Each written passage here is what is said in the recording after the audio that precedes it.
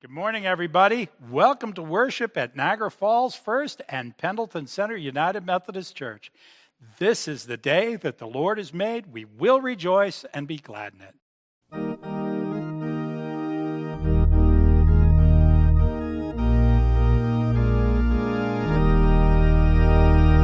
This is the day. This is the day that the Lord has made. That the Lord has made. Let us rejoice. Let us rejoice. And be glad in it. And be glad in it. This is the day that the Lord has made. Let us rejoice and be glad in it. This is the day. This is the day that the Lord has made. Let us pray. Glorious Lord, we open our hearts and our lives to you. Speak to us. Reveal to us your love, your grace, and your will for our lives as we worship you through Jesus Christ, our Savior. Amen. Now I'd like to invite you all to stand, if you're able, as we sing together, Faith of Our Fathers.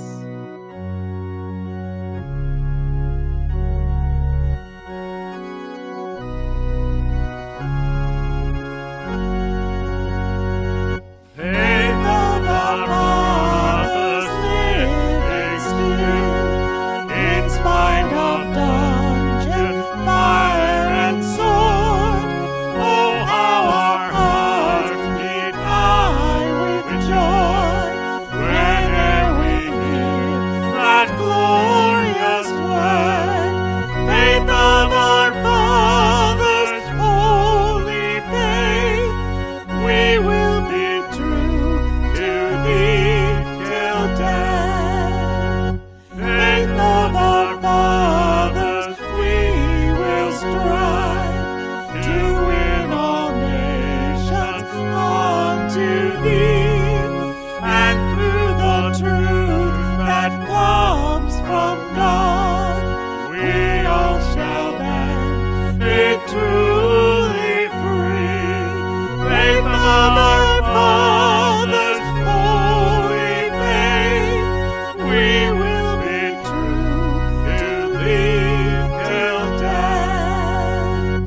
Faith of our fathers, we will love both friend and foe in all our strife, and preach thee too as love knows how, by kindly words and virtuous life. Faith of our fathers, holy faith, we will be true to thee till death. The Lord be with you. And also with you. Please be seated. This morning I wanted to share one thing with you about next week. When we have this car parade that we're going to be doing, we're going to also be offering Holy Communion. We'll be consecrating the communion elements in the worship service in the morning, and then we will be distributing them later on. Now, it will be done safely. One person whose hands are sanitized, gloved, and such will take the bread and drop it in your hand, so you'll come like you're supposed to with communion to receive it. If you'd like to receive the juice, we ask that you bring a cup. We will have some, but we would prefer if you bring your own cup, and it will be poured into that cup. So bring a cup for everybody in the car. And remember, you're going to be taking communion through the windows. So don't be bringing cars that don't have windows that open. You know what I'm talking about, okay? Because we'd love to celebrate with communion with you. Now, it is appropriate to just take communion by one type. So if you want to just take the bread, that's completely theologically correct, or just the cup. That's also correct. And also, if you don't want to take communion, you can still come and enjoy the festivity of the day. Just keep your windows rolled up when you go past the communion service, because there'll be one on each side of the cars as you go by. Thank you, and may God bless you with this day. So we do welcome you to worship along with us this morning, and we ask that everyone just take a moment, if you haven't done so already, and fill out the friendship card. If you just put your name on there, we just want to know if you're there with us. We're hoping that soon we'll be able to join together in person, but until then, we're gathering together digitally, and we get to know who is actually here with us, celebrating and worshiping. If we're not connected yet, put your email address on there, and we can get connected with you. And there's also a place on there for you to put your prayer concerns. If you have any concerns that you'd like to have lifted up in prayer, those are given out to the pastors and the prayer team. And then also there's a place for blessings. And we want to be able to proclaim all the wonderful things that are going on in our lives, how God has richly blessed all of us. And so if you proclaim that, that's actually projected in next week's worship service. We also want to make sure that we're being discipled in this time. And so if you're on Facebook, we invite you to the PCUMC Fellowship Group. And along with that, when you join that, you are able to join in with all the other people that are on there in a large group of faith community. But also they have music and devotion and prayer, and it's just a wonderful time of community. But we're also asking for people to serve in that ministry. You could be a facilitator, or you could be someone who does the welcoming, or perhaps you have a gift of music, or you'd like to do some devotions, or maybe you're a writer and you would like to write some blogs or share your faith story, or maybe you're a photographer. With any of these things, there's so many options. If you're interested in that, please contact Lori Jagow. And then we also want to make sure that people are starting to get closer together as well in discipleship. And so we're starting some small groups. And so if you are interested in joining a smaller group where people can discuss their faith and be able to support one another in that, we invite you to get involved with that. Contact the church and we will get you connected in that way as well. So we do this morning have a link there for our children's bulletin. You can download that if you have children with you, and they can all color and fill that in as we go. And we also have a link there for giving. So if you would like to give digitally, that is an option. But giving is a practice that we do as Christians, some way that we offer ourselves back to God, a reflection of gratitude and giving back to God what God's already blessed us with. So you can give digitally. You can also just mail in a check, whatever works for you, but we give with a sincere heart, with gratitude and praise to God. And this morning's offertory will be by Susan Wisewitz and Adrian Almeida.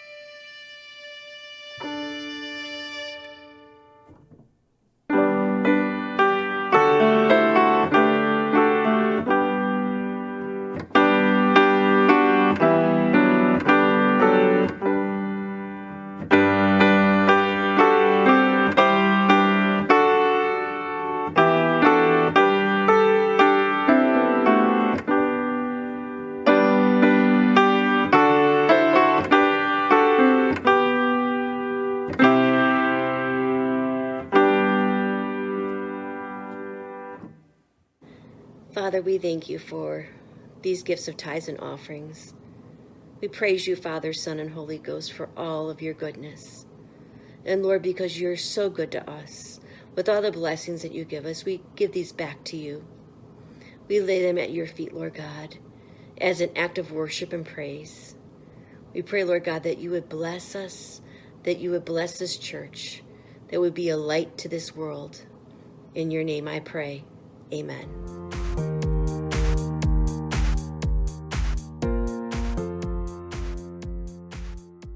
Good morning, Junior Church. Would you like to pray with me? Do you remember how we talk about that we can hold our hands in all different kinds of ways to pray? I know some of you like to lift your hands like this, and some of you might like to put your hands together like this. Some of you hold your hands this way, and some of you hold your hands this way. Some of you bow your heads, and some of you lift your eyes up like you're looking up to heaven. There are all kinds of ways that we can hold our hands and stand when we pray. So you pick one right now. Show me the one that you're going to use. Oh, that's great. Okay, I think I'm going to hold my hands this way. Let's pray. Dear God, thank you for sending Jesus to save us from our sins. Thank you for the Holy Spirit, who always reminds us how much you love us.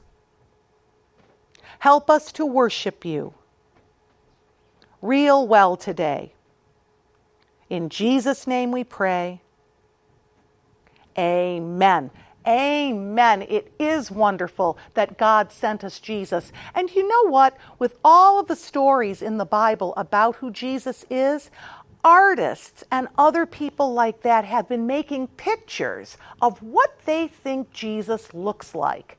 Now, nobody really knows for sure what Jesus looks like, but people have had lots of ideas. I know you've seen this picture before. Sometimes artists make pictures of Jesus with little children. Isn't that something? He always is smiling at them and looking like he really wants the children to be around them in those kinds of pictures. Sometimes the pictures of Jesus are very serious. This picture of Jesus looks like he's looking up to his Father God in heaven, and maybe like he's praying a little bit.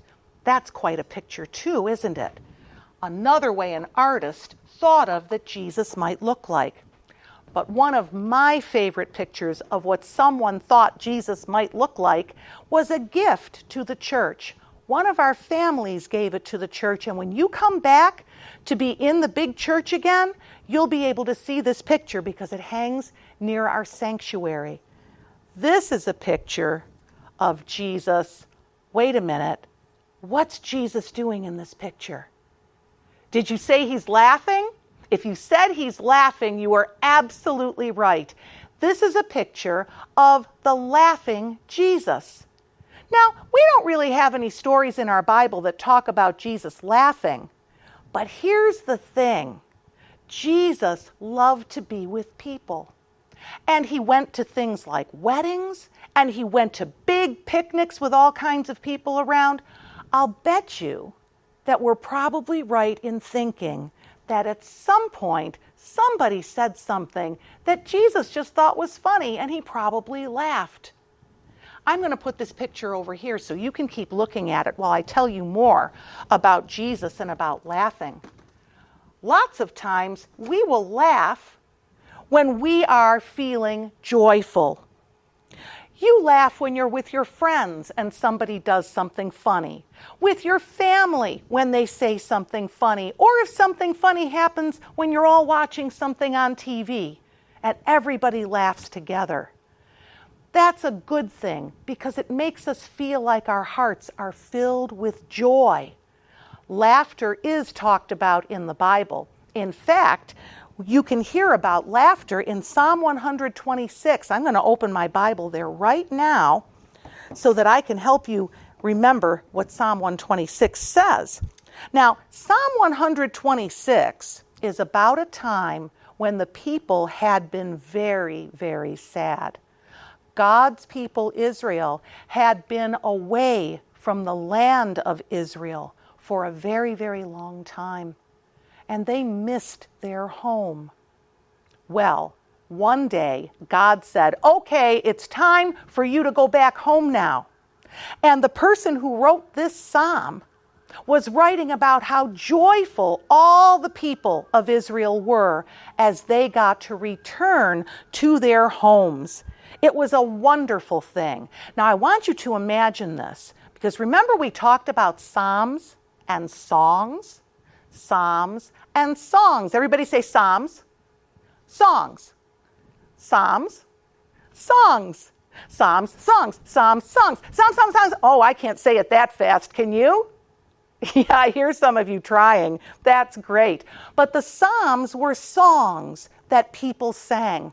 And this was a song that the people sang when they had gotten back to Israel. It says, when the Lord brought back the people to Israel, we were like people who were dreaming. Our mouths were filled with laughter, our tongues with songs of joy. Then it was said among the nations, the Lord has done great things for them. The Lord has done great things for us, and we are filled with joy. And that's right, church. They were so filled with joy that they laughed out loud. Are you filled with joy today? I hope you're filled with joy because Jesus is in your heart.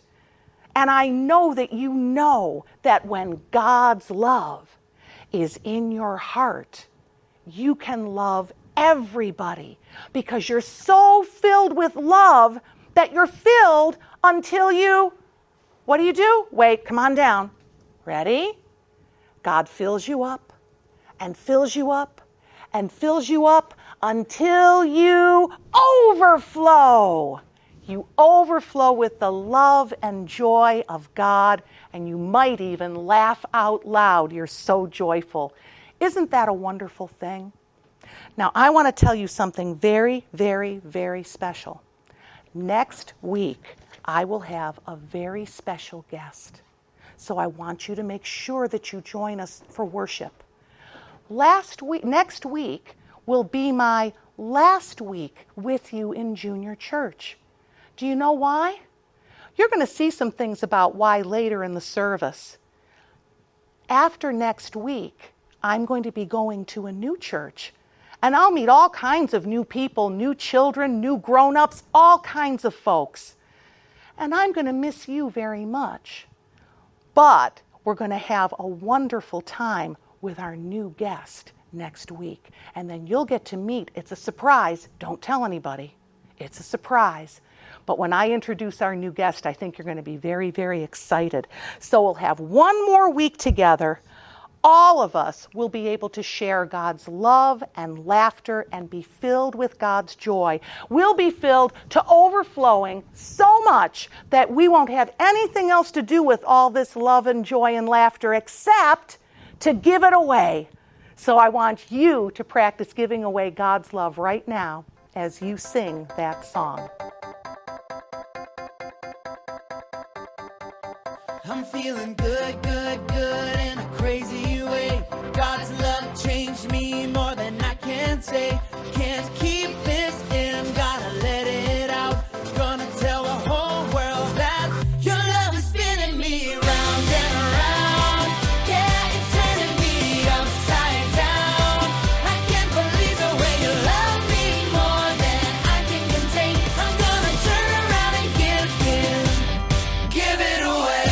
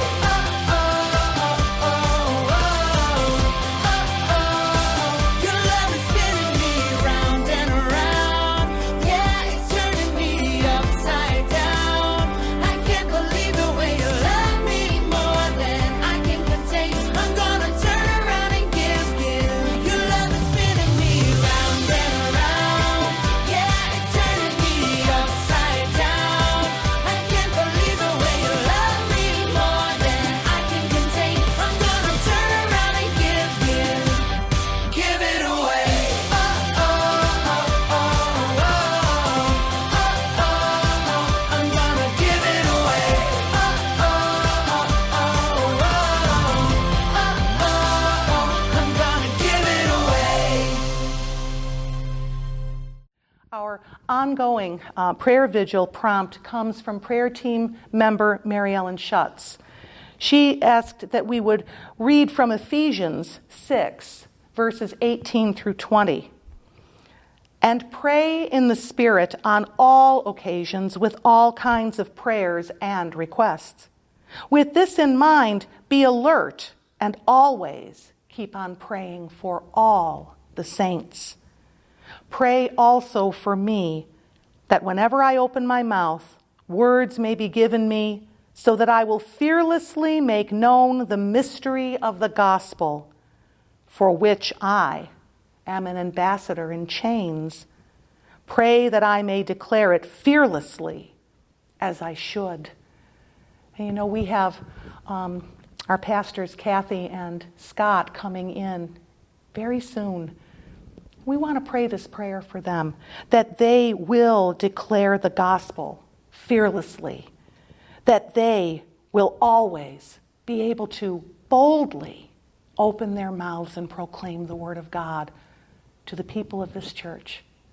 I just ask in Jesus' name that you would remember to pray for them, that you would remember that they are in need of being held up in prayer by you.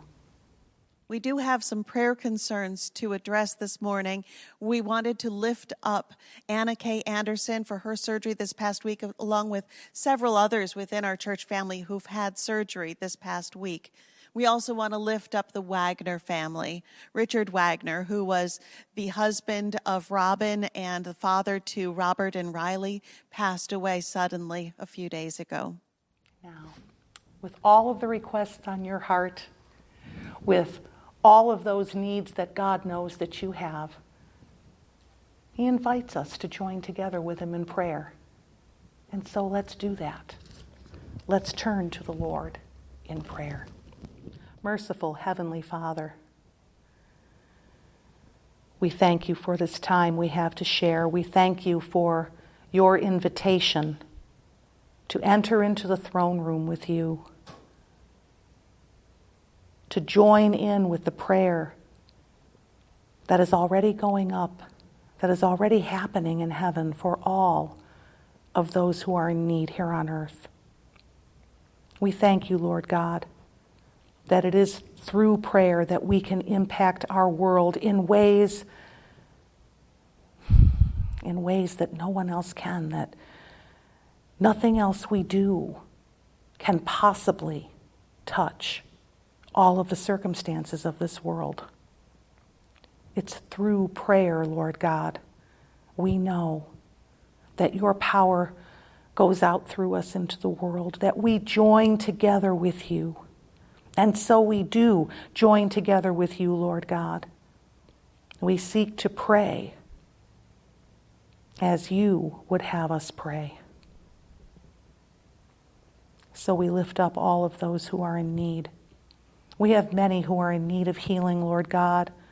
People who are recovering from surgeries, people who are sick from one disease or another. Some have cancers, others have other maladies that are troubling them, stealing the health from their bodies. And we pray in Jesus' name that each and every one would come to a place of healing in their spirits, their souls, and their bodies. Make them whole, Lord God, as you know they need to be made whole. Help them, Lord God, during this time of trouble to endure and to trust you. To trust you for the outcome, to trust you that you hold them in the palm of your hand, that you will never leave them nor forsake them. We pray for all medical professionals, Lord God, and caregivers, family members, and friends who are caring for those in need of healing. We just ask in Jesus' name that you would give them the patience and the compassion that they need. We lift up, Lord God, all of those who are grieving losses. And there are so many different kinds of losses that people are experiencing in the world. There are losses of jobs, losses of loved ones, losses of a way of life that was familiar and comfortable and that helped people just get from day to day. So many things have changed, Lord. We're missing loved ones who are gone from us now.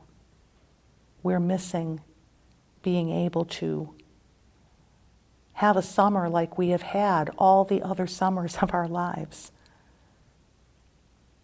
We are missing being able to be together. Father, we pray in Jesus' name that each one would find contentment in their heart in you. That you would grant your peace, which passes all understanding, to guard our hearts and our minds in Christ Jesus. That you, Lord God, would be sufficient for us. Your grace is sufficient for all of us. Help us to rest in peace, to walk in peace, to live our lives in the midst of all of this in peace, knowing that you are with us no matter what. Lord God, we pray for our government right now. We lift up all of those people who have been elected and appointed to make decisions, to care for the well-being of the nation, to care for the well-being of the states and of the counties and all of the local governments, the towns and the villages and the cities. We pray, Lord God, that you would give them good guidance and good wisdom, and that they would have hearts and minds to realize, to heed your guidance.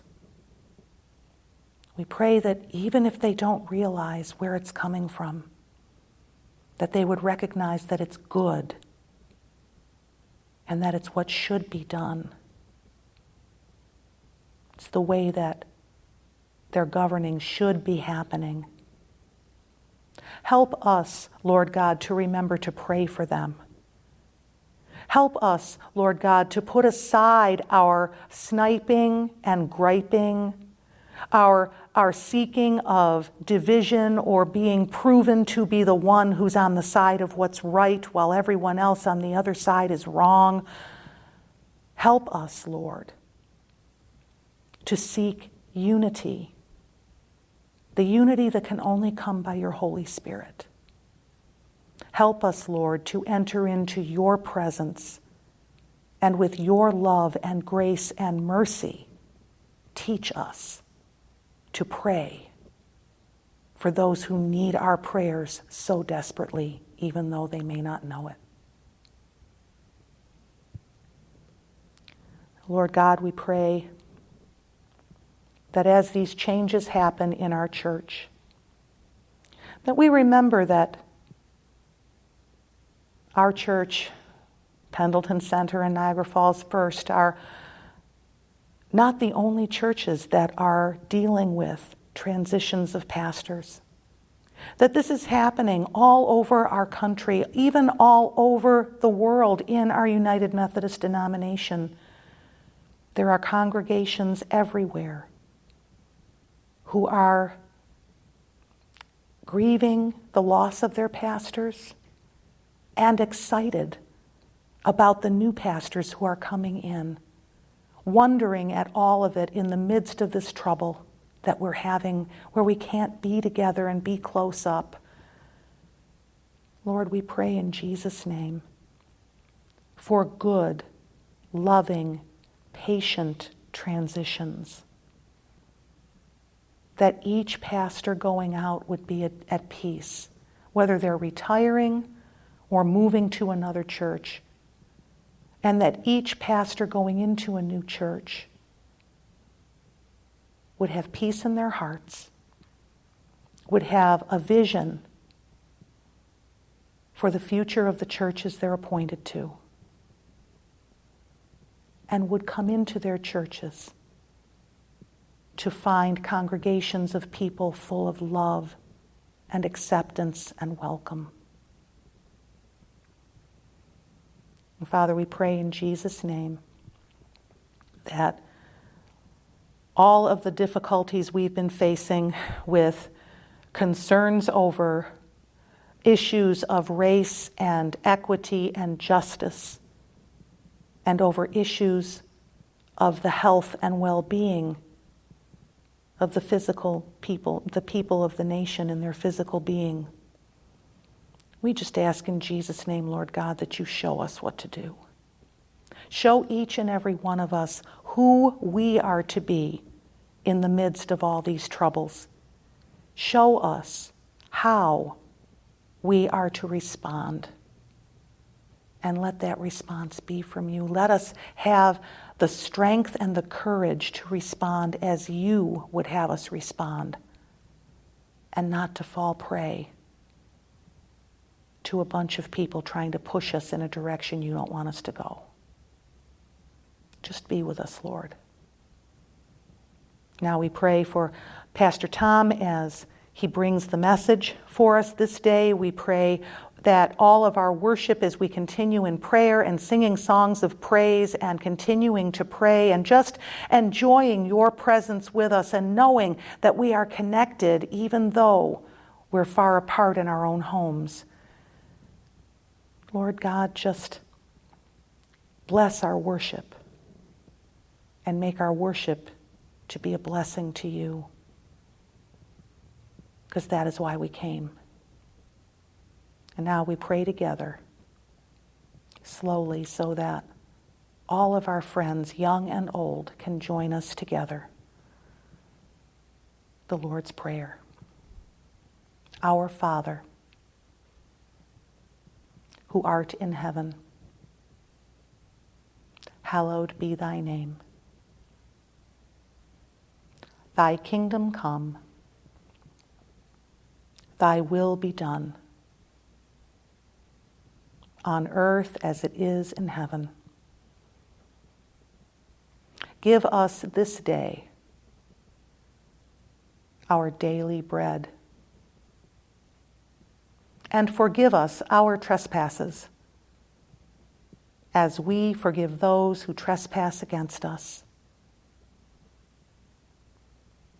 And lead us not into temptation, but deliver us from evil. For thine is the kingdom and the power and the glory forever and ever. Amen.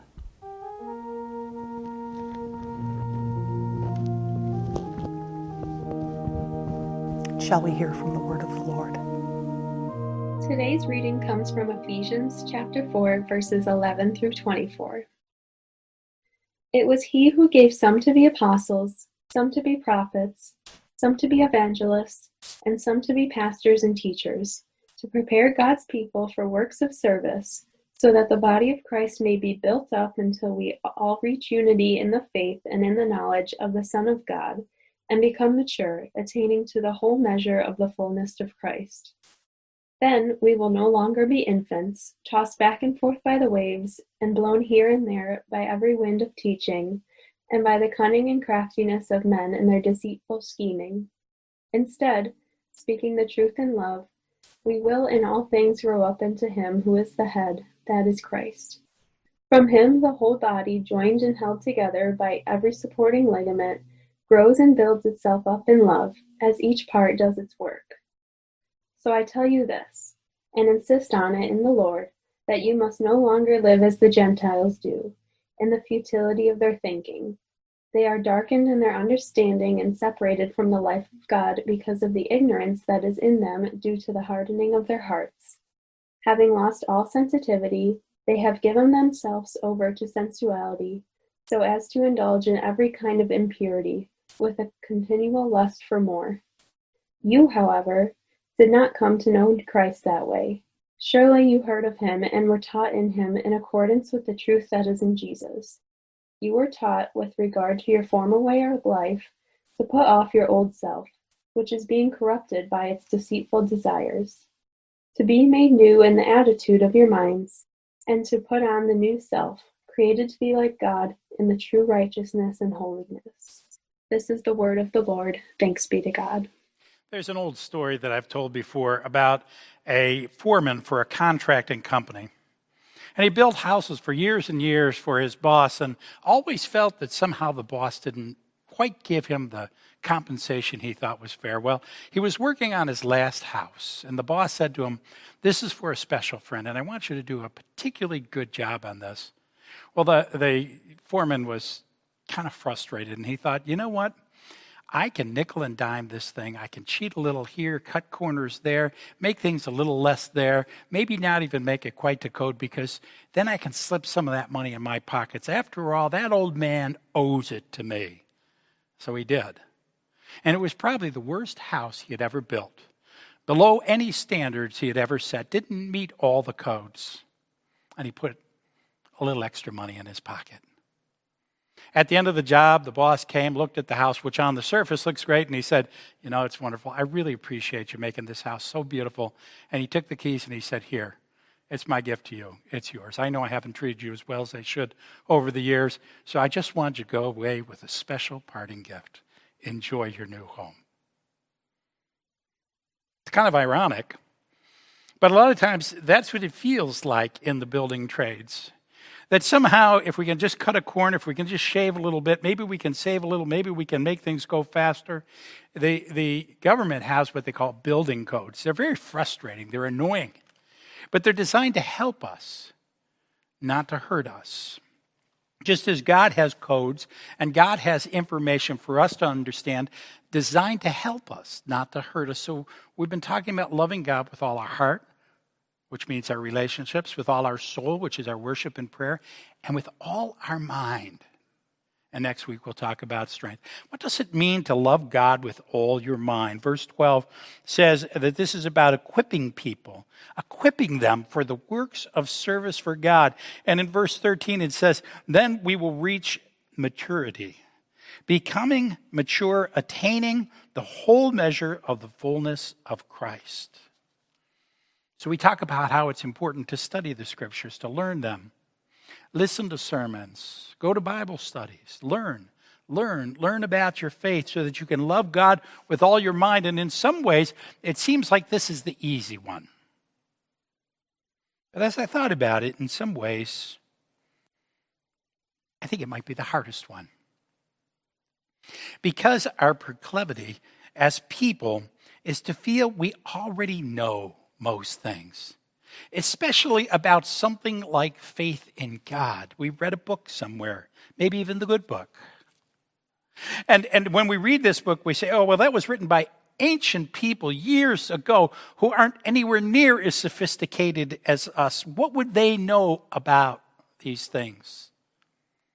And so for many of us, we feel we already know what we need to know. Sometimes when I'm on a mission trip with our teenagers, I talk about doing something I call Tennessee construction. I'll describe it a little bit. Tennessee construction is when you go to a house that's in such disrepair, totally a wreck, that almost anything you do to it is better than what it would have been when you found it.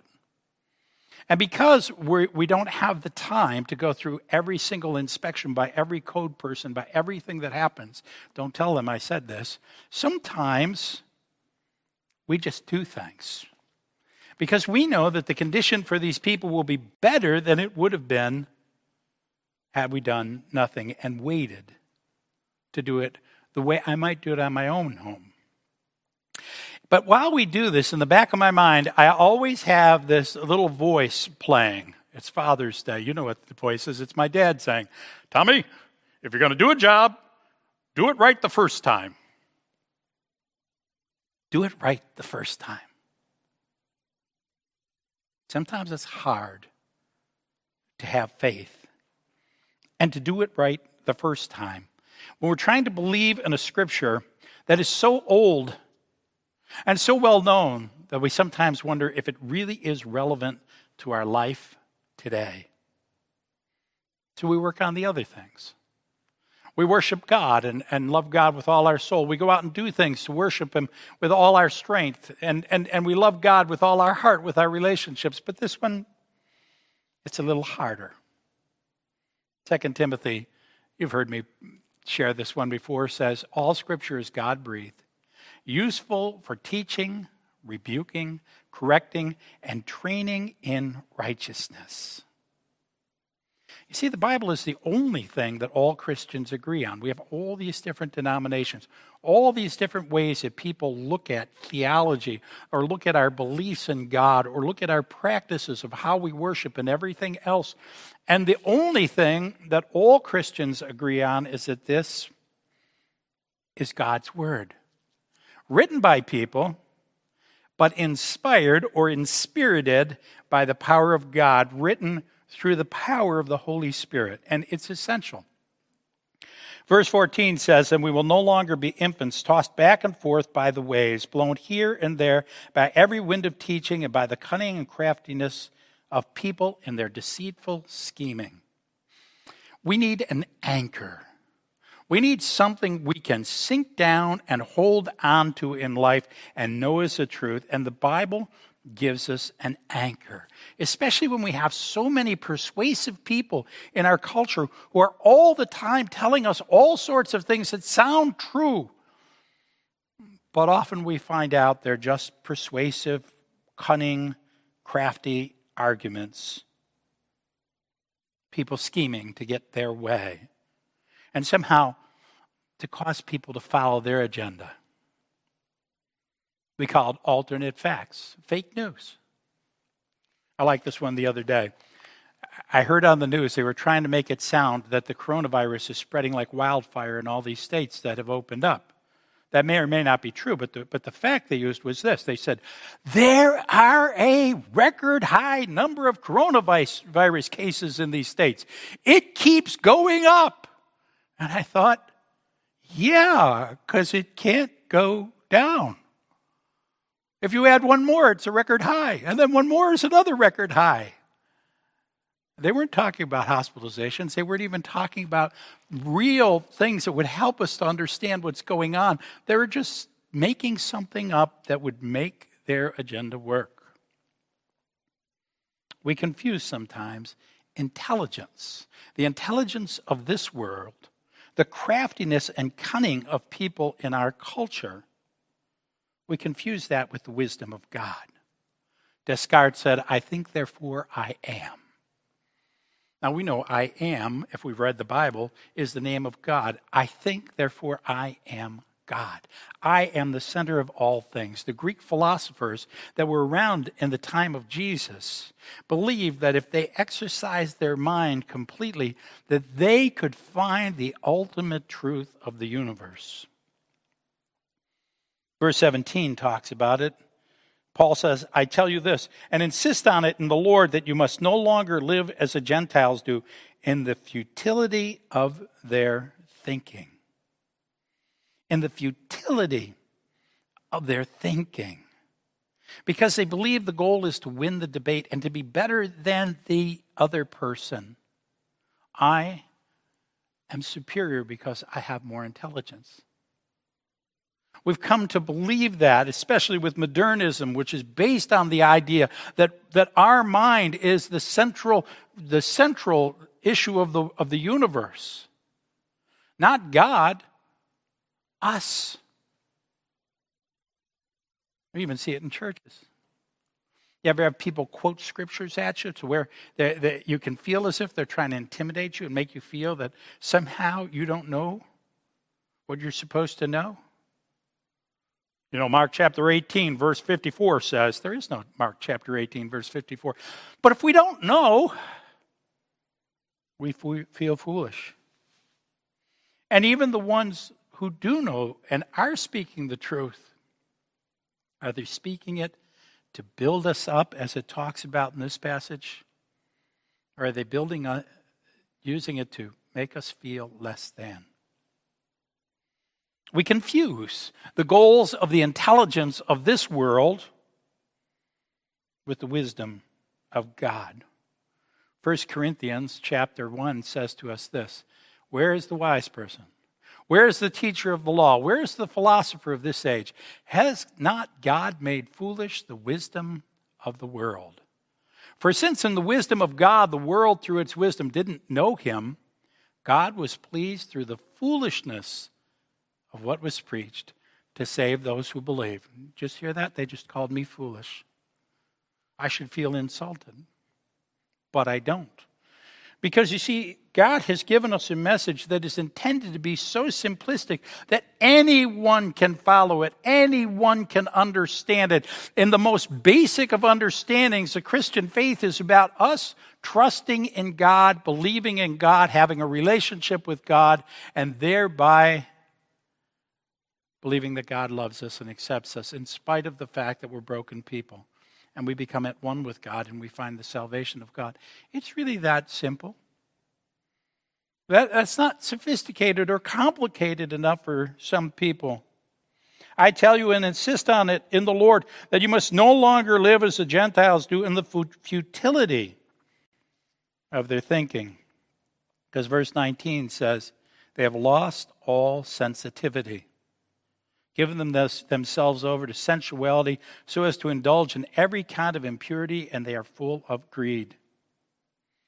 They begin to live on passions, self-preservation, an animalistic life because they've lost sensitivity, and the sensitivity is a sensitivity to God.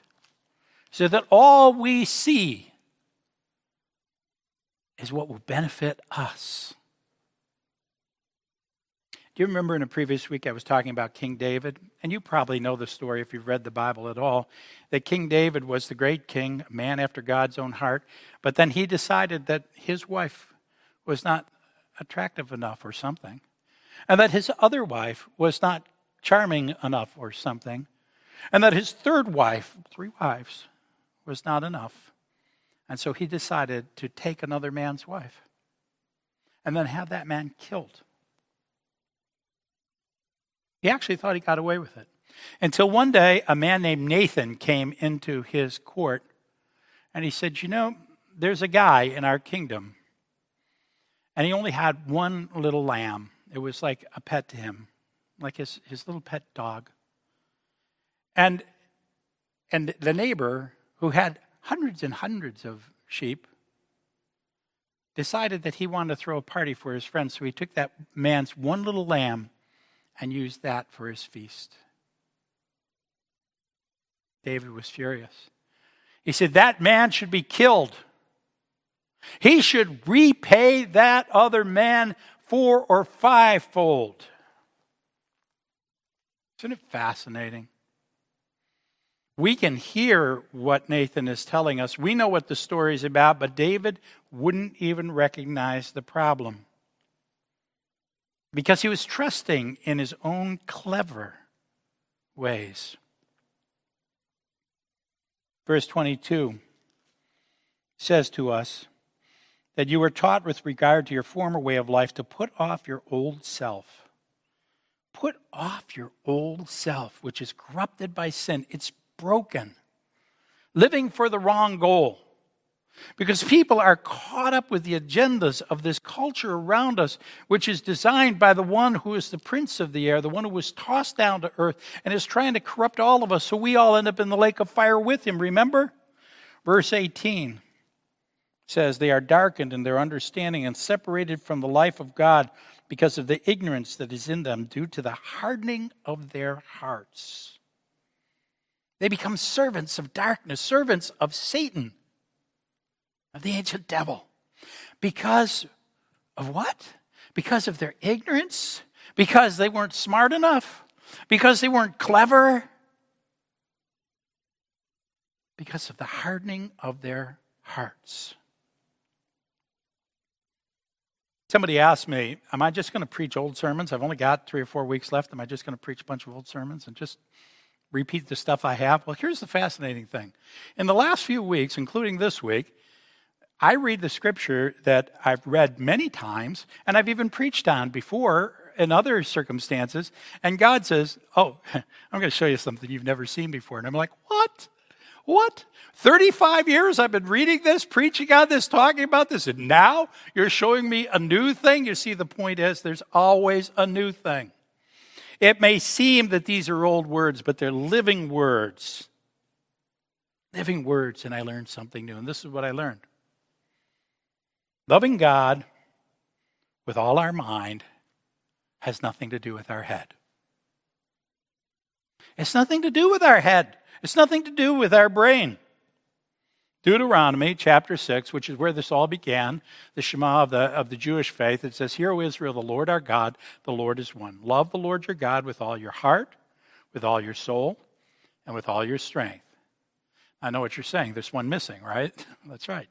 Jesus added a fourth one because he knew that the people of his culture, of his day, the people that were the philosophers, the people that thought they were so clever and so sophisticated, thought that they didn't need God because of their mind. So he said, love the Lord your God with all your heart, with all your soul, with all your mind, and with all your strength in the 12th chapter of Mark.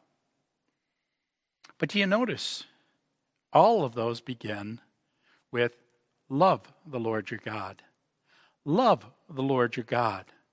It doesn't begin with our mind. It doesn't begin with our heart. It doesn't begin with our soul. It doesn't begin with what we do.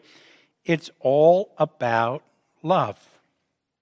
Verse 15 says, instead, speaking the truth in love, we will grow to become in every respect the mature body of him who is the head, that is Christ. Speaking the truth in love. The Greek word agape. You've heard me use that before. Not speaking the truth lovingly, not speaking the truth with compassion for the other person, not speaking the truth in the sympathies that we have for one another, speaking the truth in love. In other words, surrounded and embraced and filled by the love of God himself. Because love reveals the truth. Not the reading, not the studying. Those are all good things. Not going to college or even to seminary. That's all good things. But the real truth we need, the one that Paul was talking about in Corinthians when he said that this wisdom is not the same as the foolishness of Christ. Speaking the truth in love is not about being right. It's not about winning. It's not about even logic. It's about God. It's about love. It's about being in relationship with God. You may have even have heard somebody somewhere say that to be a Christian, you have to have a personal relationship with God. I believe you have to have a personal one. You also have to have a corporate one with the rest of the church. We'll talk about that as we go through this passage. But it's to be in relationship, to be in love with God. Anyone can speak the truth. Anybody can speak the truth. And very well possibly even be persuasive enough to convince us that something is true that we may not even believe. But speaking the truth in love, not with love, but with a sense where you care and are more concerned about the other person than you are about yourself, more concerned about what God thinks and what God wants than what you do. That's something different. They won't care what we know until they know that we care. They won't care what we know until they know that we care. Some wise person said that godly wisdom, you see, comes from the indwelling of the Holy Spirit. Because there's more wisdom that we'll get every time from the revelation God gives us than we'll get from any book we'll ever read.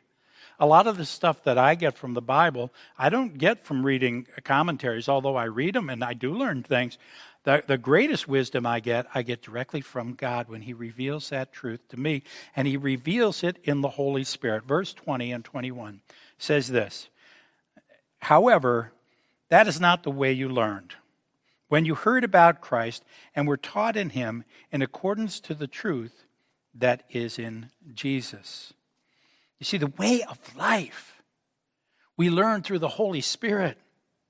And we're not taught about Him. Did you see what it said in verse 21? We're taught in Him. We're taught when He becomes in us and we become in Him. In the book of John, Jesus said that, "You will be in me and I am in you." We become one in the love of God. Verse 13 talks about it being the fullness of Christ, to be filled up with Christ, filled up with His Holy Spirit, so that all the nonsense is pushed away and all that's left is God. That's the goal. Good measure, pressed down, shaken together, running over is a measure which God says He will give to us.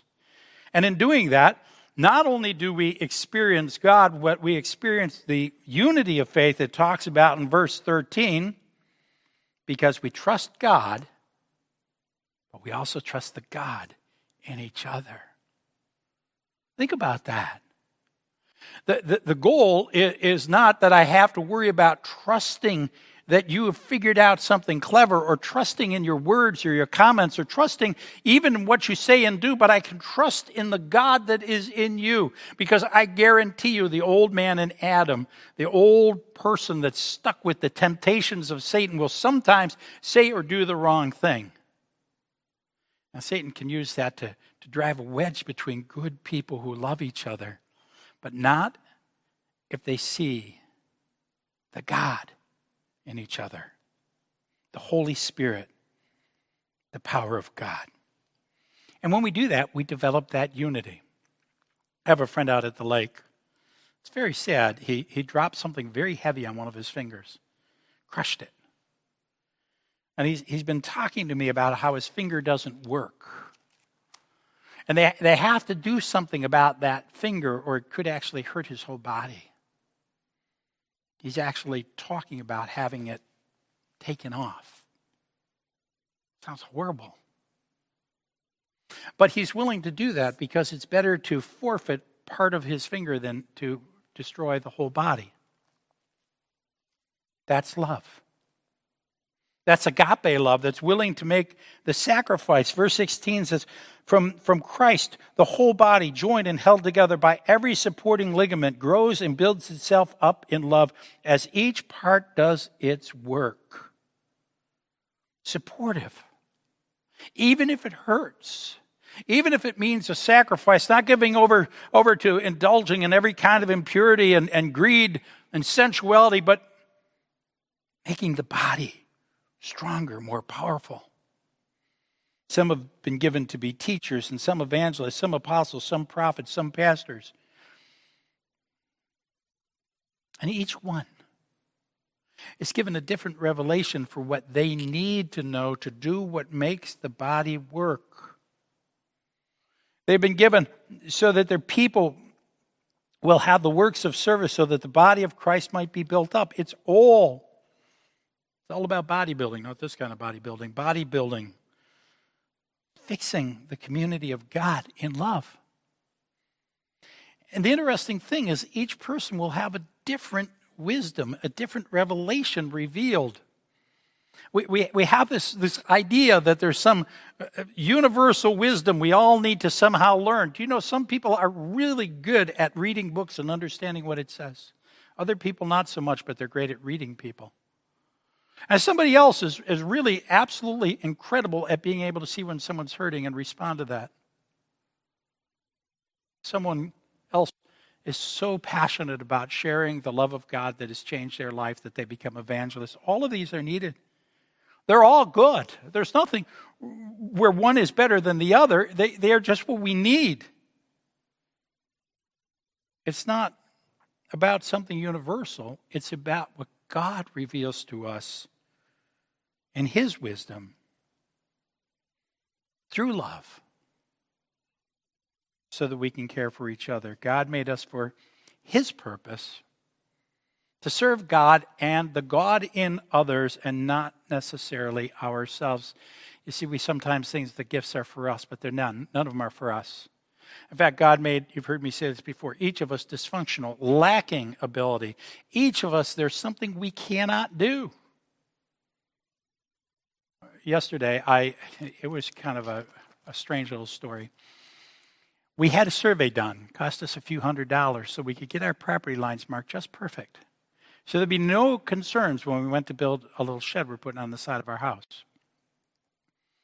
So at the same time, some people were trying to be helpful to us and put in some blacktop on the apron of our driveway so that the water would run down to the lake and not wash away our driveway. What a wonderful, nice thing to do. Excepting that they went right over the top of the pin. You know, the one that shows exactly where our property line is? So I'm like, what? We just paid $100. And I'm out there starting to dig up their work. Okay? Because I'm like, freaking.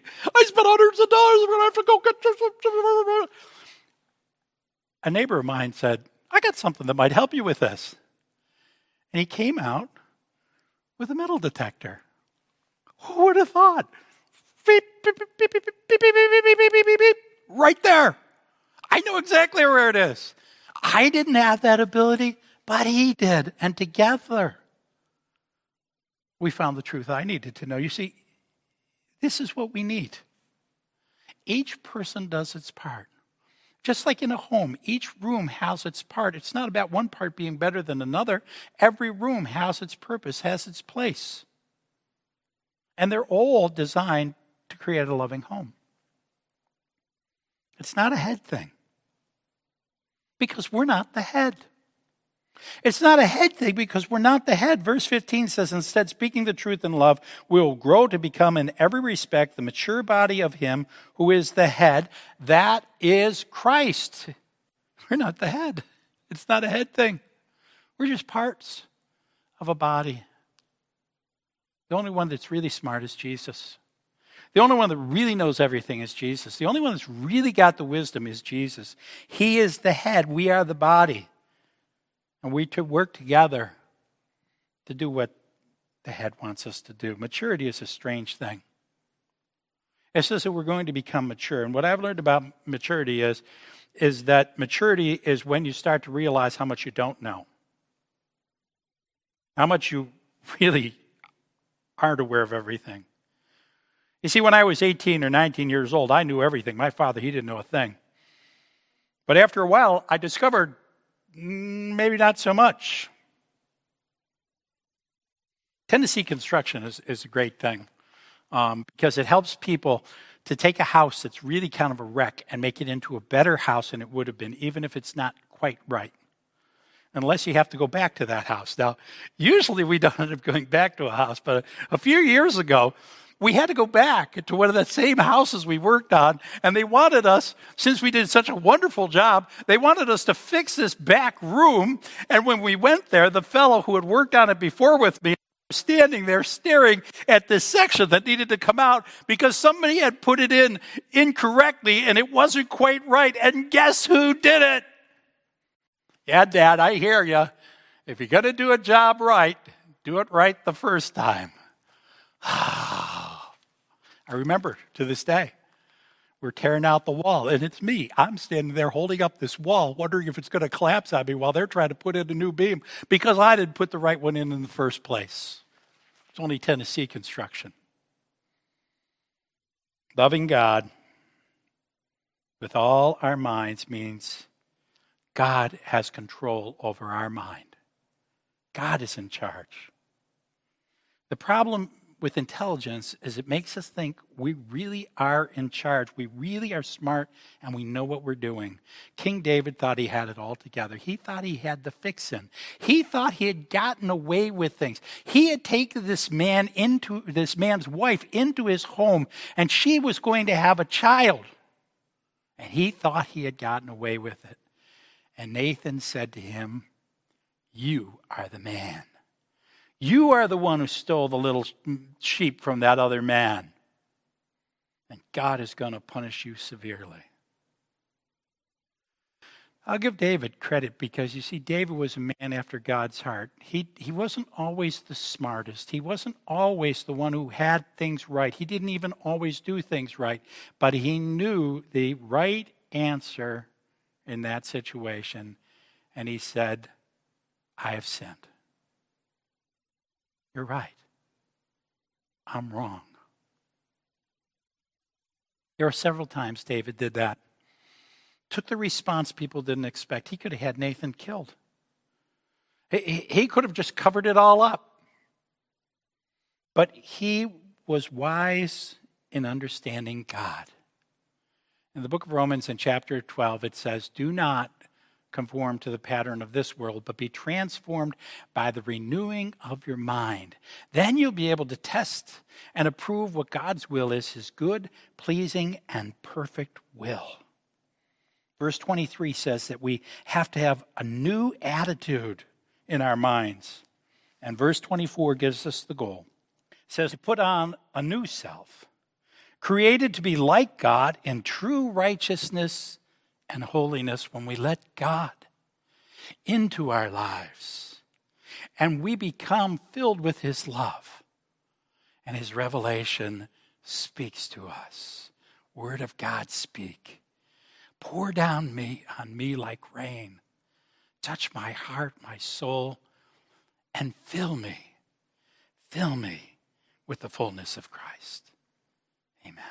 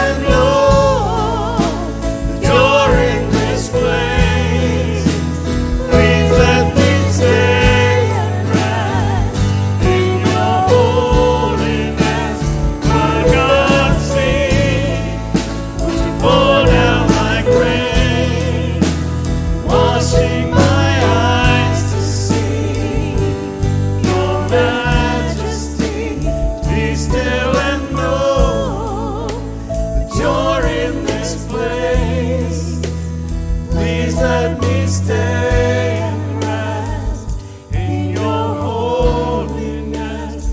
Word of God speak.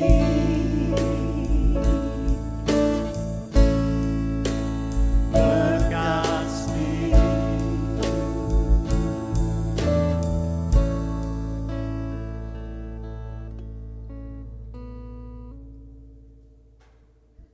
I invite you now to take a moment to share with me in a prayer of confession before our God. Dear God in heaven, I have sinned. I have focused too much on my concerns,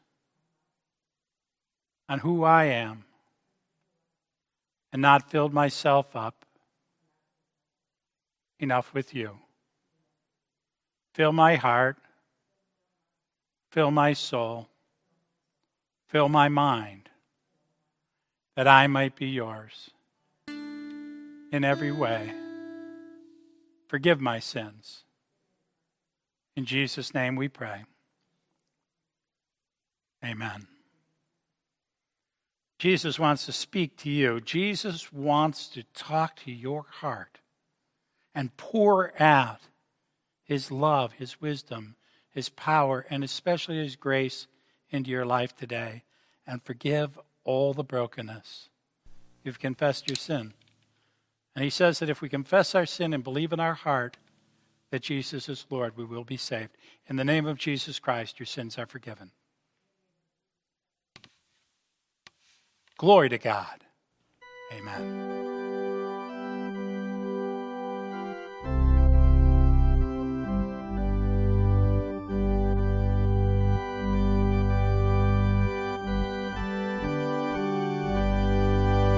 I heard an old story, how a Savior came from glory, how he gave his life on Calvary to save a wretch like me. I heard about his groaning, of his precious blood's atoning. Then I repented of my sins and won the victory. Oh, victory in Jesus, my Savior forever. He sought me and bought me with his redeeming blood. He loved me ere I knew him, and all my love is to him. He plunged me to victory beneath the cleansing flood. I heard about his healing, of his cleansing power revealing, how he made the lame to walk again and caused the blind to see. And then I cried, dear Jesus, come and heal my broken spirit. And somehow Jesus came and brought to me the victory. Oh, victory in Jesus, my Savior forever. He sought me and bought me with his redeeming blood. He loved me ere I knew him, and all my love is to him. He plunged me to victory beneath the cleansing flood. I heard about a mansion he has built for me in glory, and I heard about the streets of gold beyond the crystal sea, about the angels singing and the old redemption story. And some sweet day I'll sing up there a song of victory. Oh, victory in Jesus, my Savior forever. He sought me and bought me with his redeeming blood. of fear I knew him, and all my love is to him. He plunged me to victory beneath the cleansing flood. Amen.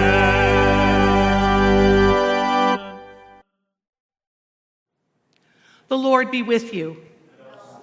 Lift up your hearts. Let us give thanks to the Lord our God. It is right to give our thanks and praise. It is right and a good and joyful thing always and everywhere to give thanks to you, Father Almighty, Creator of heaven and earth. All of the great thanksgiving we say to give thanks to our God for what we are able to do when we're gathered together in worship, what we're able to do when we come to the table. These are all prayers of thanksgiving that remember all that God has done for us, all that God is in our lives, in our world. It recounts what has happened from the beginning of time, how God created everything that there is, how we praise the holiness of our God when we do the part that says, and so with your people on earth and all the company of heaven, we praise your name, and join their unending hymn, holy, holy, holy Lord, God of power and might. Heaven and earth are full of your glory. Hosanna in the highest. Blessed is he who comes in the name of the Lord. Hosanna in the highest. And we do talk about how holy God is, how he was so holy and so wanted to restore relationship between us and him that he sent his Son, who came here to save us from our sins, to do miracles and wonders so that we would know who he is. And then he suffered and died on the cross. We celebrate that at the table when we're able to come. We can't come today. Next week we get to come to the table together. Pastor Tom told you about that earlier. And that is going to be an exciting and a wonderful time. But we can remember now what God has done for us as he ascended into heaven. Jesus sits at the right hand of the Father for the purpose of sending us the Holy Spirit. We can't have bread and juice today, but God pours out God's Holy Spirit whenever God sees fit to pour out the Holy Spirit, and we can ask for that today. So I'm going to ask you to just lift your hands if you want to, fold your hands if you want to, bow your heads, and just ask God for what it is that we all need as Christians, the empowerment of the Holy Spirit, so that we can go forth into this world and share God's love. You ready? We're going to pray for it now. God will bless you. Pour out your Holy Spirit on us gathered here, even though we are gathered, Lord, via an online media. We are of one heart and one mind together, and we desire more of you. We desire to be with you. We desire you to fill us and empower us so that we can do the work of the church that you have called each one of us up to do. We thank you, Lord. We thank you, Lord. And even in the midst of our being apart, by your Spirit, make us one with Christ, one with each other, and one in ministry to all the world until Christ comes in final victory and we feast together at his heavenly banquet. Through your Son, Jesus Christ, with the Holy Spirit in your holy church, all honor and glory is yours, Almighty God, now and forever. And together we say, Amen. And now let's pray together as Jesus taught us to pray. Our Father, who art in heaven, hallowed be thy name. Thy kingdom come, thy will be done, on earth as it is in heaven. Give us this day our daily bread, and forgive us our trespasses as we forgive those who trespass against us. And lead us not into temptation, but deliver us from evil. For thine is the kingdom and the power and the glory forever and ever.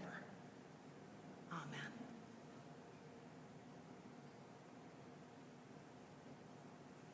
And now the time has come to say farewell to Pastor Lisa.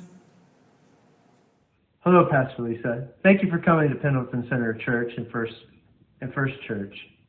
Hi, Pastor Lisa. It's a real pleasure for me to have this opportunity to send you good wishes as you move on to this new chapter in your ministry. Hi, I'm Louis Bobstein with a message for Pastor Lisa now that we're nearing the end of our time together. Pastor Lisa, we're so thankful for this ministry that you've had among us at Pendleton Center. Hi, Pastor Lisa. Sean Mahalski here. I just wanted to send a quick message on behalf of myself and the Mahalski family. As I am not as great an orator as you, I will read what I wrote. We were deeply saddened at hearing that you were leaving us as pastor of PCUMC, but we are also happy for you as you take on this new challenge and opportunity to expand your ministry and continue the Lord's work. It's been great to have you here. From the very first days that you came and started talking about Spirit-led worship, and then all the way to the time where you're doing children's ministry, which my grandson just loves, and he loves to watch you and jumps around and everything else. I will never forget your love for First Church, and it was so obvious when you came to Niagara Falls that you loved being with us. It was a joy for us to have you come and share worship with us. And your love and your excitement for the Lord was a real inspiration for me and for all of us in the congregation. Many of us have discovered that you have an amazing knowledge of the Bible, but that knowledge wouldn't be worth anything if it weren't for your faith in God. A faith that is rooted deep in your heart that guides your entire being. What an example for those searching for more fulfillment in their lives, and what an example to the world of the joy that comes from such faith. A joy that overflows in all that you do, from your devoted prayers to teaching children to adults and leading those around you to know the love of Jesus through the Holy Spirit. We're thankful for your friendship. We're thankful for the enthusiasm that you show during worship. We're thankful for the strong spiritual support that you've given to each one of us when we've come to you. As a member of the prayer team, I'm especially thankful for all of the support that you've given to the prayer team, for your guidance, for the work that you've done to prepare us to function on our own. Going ahead, this is going to be very important. Our best wishes to you now as you move on to your new ministry. On a personal note, I want to thank you for the care that you gave to me and to my family when Michael was sick and during his last days. Your prayers and your phone calls and your visits were very, very helpful for us and gave us a lot of comfort and courage during that difficult time. Also appreciated you sharing your trips to the Holy Land. Now that I know what eye of a needle was in Jesus' time, and that Jesus probably worked more with stone than he did with wood. And last but not least, your Sunday devotionals. And the last one where we talked about a Sabbath day's rest, where it's really not just a rest, but also rest plus focusing on God. Thank you so much for being here. You have affected our family in many positive ways over these last many years. Your preaching, teaching, ministering, and fellowship have all meant very much to me and my family. Karen especially appreciated all of the healing prayers you have said with her. We each thank you for your part in helping us grow closer to God. Your new congregation is surely being blessed as you take over as the new shepherd of their flock. We wish you the best in all that you do in the future and hope that we will see you from time to time back here at PCUMC. Godspeed, and our prayers go with you. Pastor Lisa, it goes without saying that you will be missed. I know that you will be loved by your new congregation as you are loved by this congregation. I want to thank you for the wonderful prayers. It's obvious to me that you walk close to God. I want to thank you for helping me to realize the meaning of Psalm 55:22. Cast your cares upon the Lord, and he will sustain you. He will never let the righteous be shaken. This has come to be my verse. May the Lord God be with you everywhere you go. And so I wish you every blessing as you move on to your new congregation. May you be an inspiration to them as you have always been to us. So my prayers will be with you, that God will give you strength and wisdom as you lead your new congregation. Bye. Good luck. We thank God for sending you to us. God has more plans for you, and we pray that you will continue to be a blessing to others. And we're going to miss you too, Romney. And because of you, with confidence, I can say, when God's love is in our heart, we can love everybody. Bye, Pastor Lisa. We love you. We miss you, Pastor Lisa. Goodbye. Pastor Lisa, on behalf of a very grateful staff and congregations at both First United Methodist Church and Pendleton Center United Methodist Church, I want to present you with these gifts.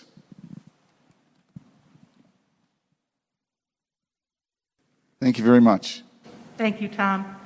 Thank you, everyone. What a blessing. And I'm going to lose this mask. Thank you all so much. It's been a pleasure and a privilege to serve this congregation for these almost 8 years. And there is an order of worship. We call it a litany. And that means that I'm going to say something and you're going to say something back. And we're going to go back and forth and thank one another for our time together and just set aside things that maybe need to be set aside on all of our sides and to just pray together. If you would join me in this order of farewell, is what it's called, the order of farewell for a pastor. And it's very touching and kind of a heartfelt thing, so I'd ask you to join me together. I thank you, members and friends of Pendleton Center and Niagara Falls First United Methodist Churches, for the love and support that you have shown me while I have ministered among you. I am grateful for the ways my leadership has been accepted. I ask your forgiveness for the mistakes that I have made along the way that may have hurt you. As I leave, trust that I carry with me everything that you all have taught me. We receive your thankfulness, offer forgiveness, and accept that you now leave to minister at Illinois United Methodist Church. We express our gratitude for your time among us. We ask for your forgiveness for our mistakes. Your influence on our faith and faithfulness will not leave us with your departure. I accept your gratitude and forgiveness, and I forgive you, trusting that our time together and our parting are pleasing to God. I release you from turning to me and depending on me as a pastor. I encourage you in your continuing ministry here, and I will pray for you, and I will pray for your new pastors, Kathy Stengel and Scott Johnson. Lord, I just pray in Jesus' name, knowing that you are the amazing God that you are, that you would continue to let folks in this church know, their leaders, Lord God, their pastors, their lay leaders, every single person, to the youngest child, Lord God. I pray in Jesus' name that you continue to reveal yourself through amazing and wonderful works in their lives, through amazing and wonderful works that you work through them in ministry in their community. Let them know, Lord God, let them hold on to the truth that no matter where we've been, no matter where we're going to be going, if we're going according to your calling, you are with us and you will be greater than anything we can ever imagine. You will make greater and more wonderful victories in our lives in every single circumstance. And so we look to you, God. We trust you. And we ask in Jesus' name that you continue to draw us closer to you. And now if you will join me in a unison prayer that we'll pray together. Eternal God, whose steadfast love for us is from everlasting to everlasting, we give you thanks for cherished memories and commend one another into your care as we move in new directions. Keep us one in your love forever, through Jesus Christ our Lord. Amen.